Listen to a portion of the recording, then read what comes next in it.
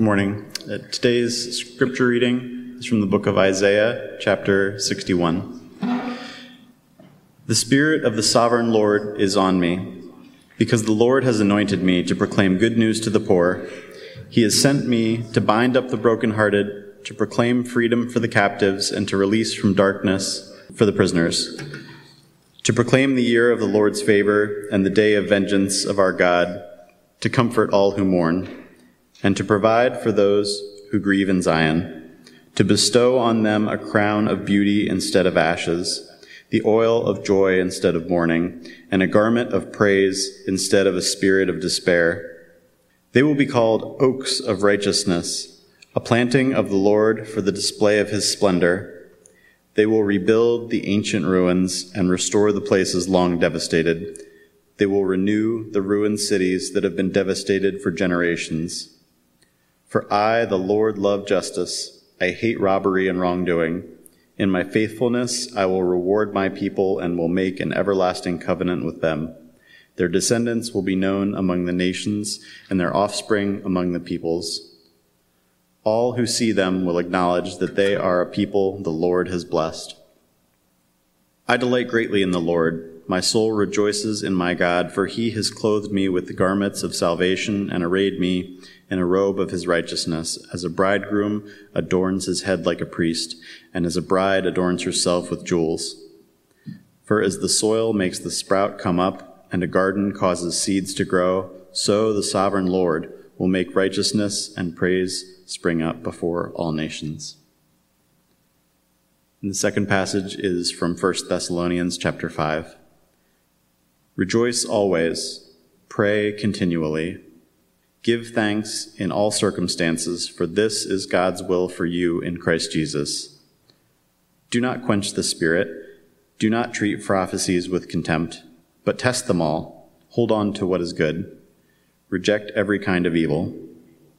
May God himself, the God of peace, sanctify you through and through. May your whole spirit, soul, and body be kept blameless at the coming of our Lord Jesus Christ. The one who calls you is faithful, and he will do it. This is the word of the Lord. This Advent and Christmas season seems particularly appropriate in light of the year that we have journeyed through. We're all longing for a lot of things to return back to normal right now. Longing for schools to return to in-person learning. Longing for restaurants and movie theaters and sports to return. Longing to travel, longing to see family and friends that we normally would have been able to see. And for many of us, we're longing for loved ones to be restored to health, whether it's from COVID or from cancer. Much of the country is longing for the change in a presidential administration that might restore some normalcy to our government. But at the same time, 70 to 80% of Republican supporters believe that the election was stolen. And nearly half believe that the current president will be inaugurated on January 20th. Now, if the people I listened to in the march yesterday are an accurate reflection, a not so insignificant number of Americans believe that justice must be restored in this latest election. Advent presents an opportunity to honestly acknowledge those parts of our lives and our world that are imperfect and broken and unjust. And while we hope that all the imperfect, broken, and unjust parts of our world might be fixed with a snap of a finger, or perhaps with a change in an administration, we instead discover that the longing of Advent is in fact a long journey, as Neil alluded to in the opening of the service. The restoration never comes as quickly as our feelings do. The Advent season reminds us that we're on this road to restoration. But as the recent election results demonstrate, our ideas of what is going to be restored are quite varied. Our call to worship today was based on the lectionary reading from Psalm 126, where the Israelites were expressing a longing for life back in their homeland. This psalm was written when they were in exile in Babylon. Life was not what they had expected. They were forcibly displaced from the kind of life that they knew, the homes that they lived in, and the land that they worked for generations. They were disconnected from the temple in Jerusalem, the center of community and worship, and the representation of God's presence amongst God's people. Our longings for restoration, they're real, I'm sure. But I think if you compare it to the Israelites, they might pale in comparison. Can you imagine? You can't work from home to water your crops. You can't feed your animals over Zoom. The fields that you cleared the brush and trees and rocks of, they don't stay that way without people working on them. Who's now living in your home, your family home, that you might never have known because it was your grandparents that were exiled first? And will the family home even be there if you get to return? A 70-year exile in a foreign land changes everything. And like the Israelites praying the psalm, we all might recognize losses in our lives and in our world that lead us to have these images of what a restored life might be. But what we return to might be quite different from what we're longing for. Many lament the loss of the nuclear family in modern society. Some say that if there were more two-parent families and if there were more fathers involved in the lives of their children, we wouldn't have as many societal problems as we have now. And while I certainly believe in the value of two-parent homes and involved fathers, the question remains, what sense of family can be restored in the midst of such massive societal changes over the past 70 years? That's about the same time that the Israelites were exiled in Babylon. Author David Brooks reflects on the changes to the nuclear family. Since the 1950s, more women are in the workforce. More men's relative wages have decreased in the same period. Family units have become smaller and more geographically mobile, moving from city to city. Families are more and more disconnected from extended family and living in bigger and bigger houses, separated by large suburban yards. Marriage has shifted from this institution where love means self-sacrifice and compromise to a relationship where love means self-expression and individuality. Since the 60s, people now look to marriage more for self-discovery and personal growth, rather than sacrifice. Progressives might be tempted to say, well, that's why marriage is a failed experiment with, disconnected fathers, oppression and abuse of women, high divorce rates, and exclusion of alternative forms of family. So let's just blow it all up. Two-parent heterosexual marriages are a product of the patriarchy and can be replaced with loving, consensual, respectful relationships of any form. But look back further into the early 20th century, and we find that this idea of a self-sustaining nuclear family, too, is a relatively modern concept. Until the 20th century, people had large extended family, and they stayed close to one another. So what kind of families and marriages are we longing to see restored? We may ask the same about what it means to be a worshiping community post-pandemic. With vaccines rolling out, we can see the light at the end of the tunnel. We will indeed meet together again. But what will be the same? And what will be different?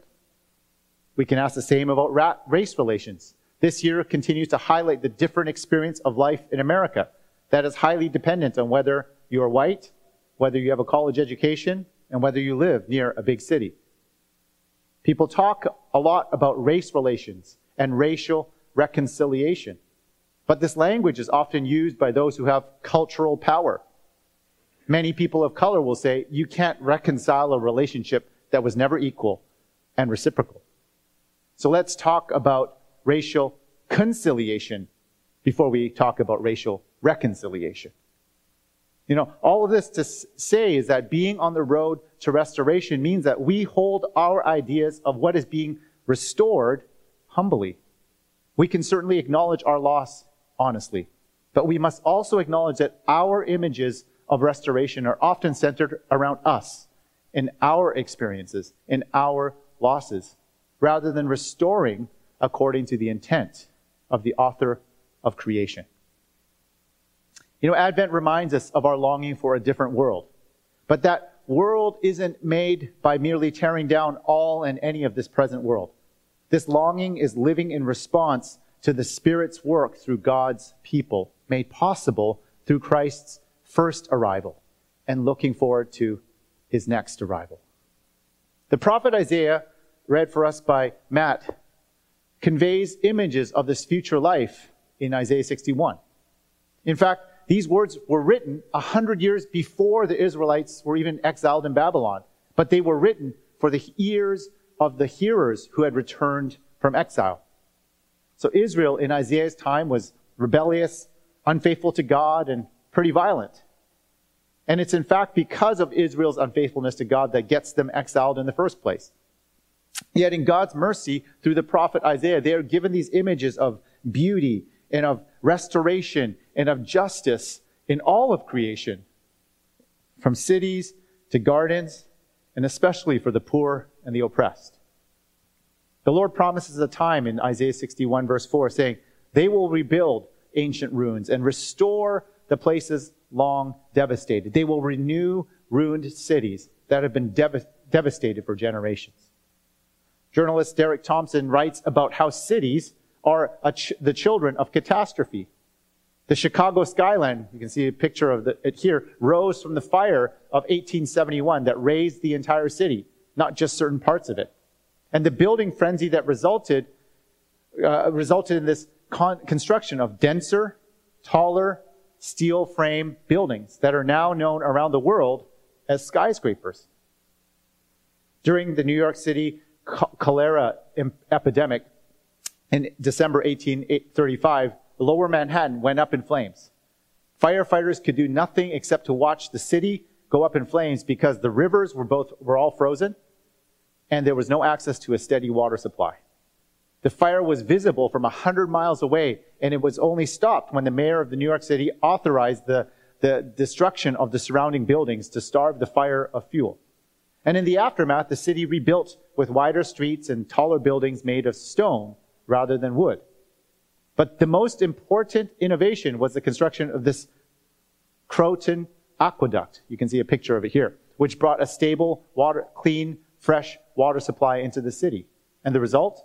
Over the next 4 decades, the city's population quadrupled to 1.2 million people. So I wonder, what might Chicago or New York City look like today if they had restored things back to the way that they were before the fires?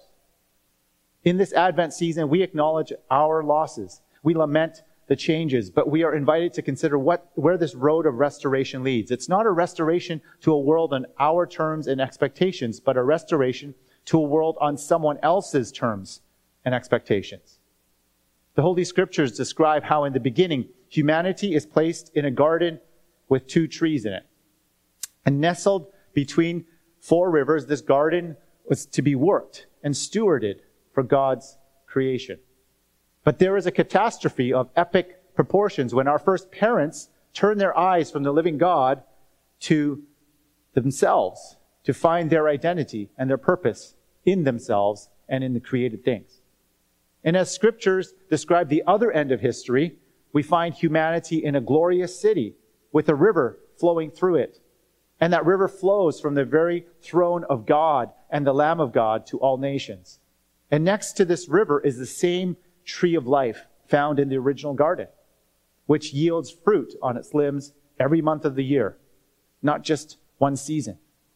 Month upon month, fruit is being born, and whose leaves bring healing to all the nations. God invites humans to trust in this storyline of renewal and restoration. This is God's intent for creation. And in this season of Advent, we remember that the road leading to a place of full restoration for all of creation is grounded in the arrival of Jesus Christ.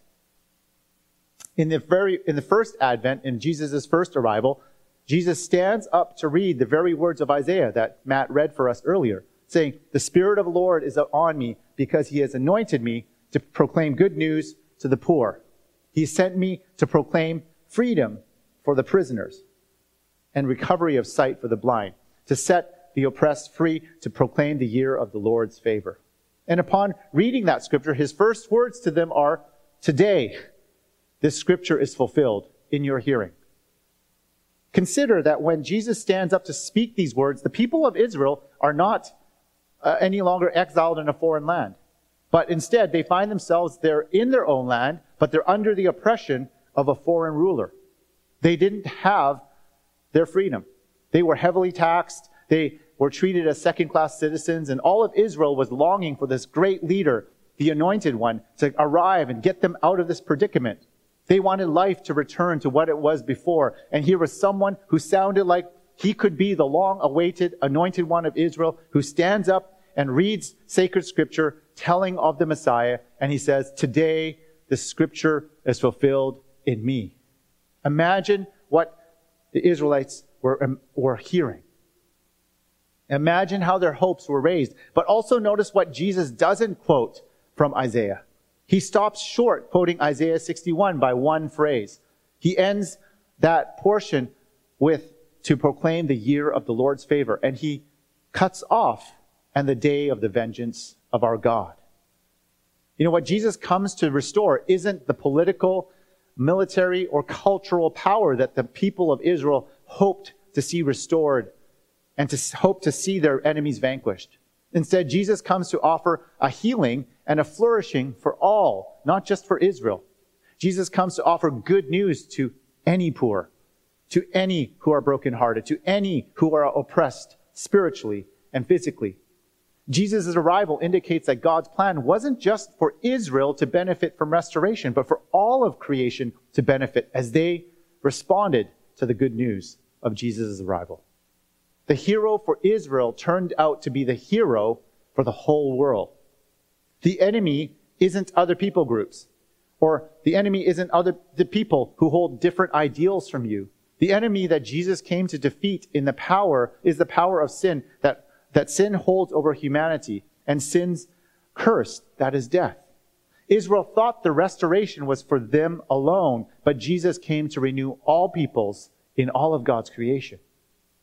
And for us in 2020, perhaps the Advent season is an opportunity to recognize, honestly, our longings for lost rhythms and lost routines in our own lives. But even more, Advent is an opportunity to humbly hold these longings in light of a larger vision of renewal that God is inviting us to see through God's own Son, Jesus. Our longings, while they are real and they are raw, I think they're often far too small. Our desires for intimacy, our desire for healing, whether it's physical or emotional or relational, our desire just to hug and hold another human being without a mask on. And these are all very real, but they pale in comparison to what God has in store for those who love and trust Him. Our hopes are far too limited compared to the kind of renewing work that God has envisioned for the world in light of Christ. But even more, we find that God intends for those who are willing to walk on this road of renewal, don't just to get to enjoy God's renewing work. We actually become part of it. In verse 9, Isaiah says, their descendants will be known among the nations and their offspring among the peoples. All who see them will acknowledge that they are the people that the Lord has blessed. These words remind us how those who walk the road with God's Anointed One, with Jesus, will be a blessing to the nations. And in their waiting, God's people have a responsibility in God's work of renewal. It's a theme that Paul describes later in 1 Thessalonians in his letter to them. He says, rejoice always, pray continually, give thanks in all circumstances. For this is God's will for you in Christ Jesus. Do not quench the Spirit. Do not treat prophecies with contempt, but test them all and hold on to what is good and reject every kind of evil. You know, this waiting and longing of God's people is not a passive waiting. Rather, it's an active working out of our trust in God. Paul commands the Thessalonian church to rejoice always, to pray continually, and to give thanks in all circumstances, using this continuous active verbs. Waiting and longing for this world to come isn't a hopeless, pitiful, delusional, or even an angry posture for God's people. Instead, it's pregnant with hope and with joy and gratitude. As we prepare for Christ's second arrival, we look at this world with opportunity. Yes, there are places of brokenness and injustice, but they do not have the last say. In Paul's words, we are invited to hold on to what is good and to reject any kind of evil. We've been often bought into this idea of evil being a powerless cartoon character or fantastical characters in horror movies that give us a few moments of distraction and excitement from our otherwise comfy lives. But evil is far more subtle and pervasive. Whenever schools return in person, I hope that we're not just hoping for a return to the same kinds of classrooms and the same kinds of instruction methods that we had prior to COVID. We're invited to ask questions about how students of all backgrounds can be educated more effectively and more equitably. As this pandemic has revealed, that's not happening, depending on what kind of neighborhood you live in, what kind of school you have. The shouts for police reform that highlighted the spring and the summer months this year seem to be less prominent on our collective conscience. But our criminal justice system is still characterized by its carceral nature, one that is focused on confinement and punishment, rather than one that is guided by restorative and reforming processes. On Thursday and Friday this week, just 2 and 3 days ago, 2 black men named Brandon Bernard and Alfred Bourgeois were executed in less than a 24-hour period of one another. 3 more people are scheduled to be executed before the inauguration, with one of them being Lisa Montgomery, the only woman to have been scheduled for execution in 70 years.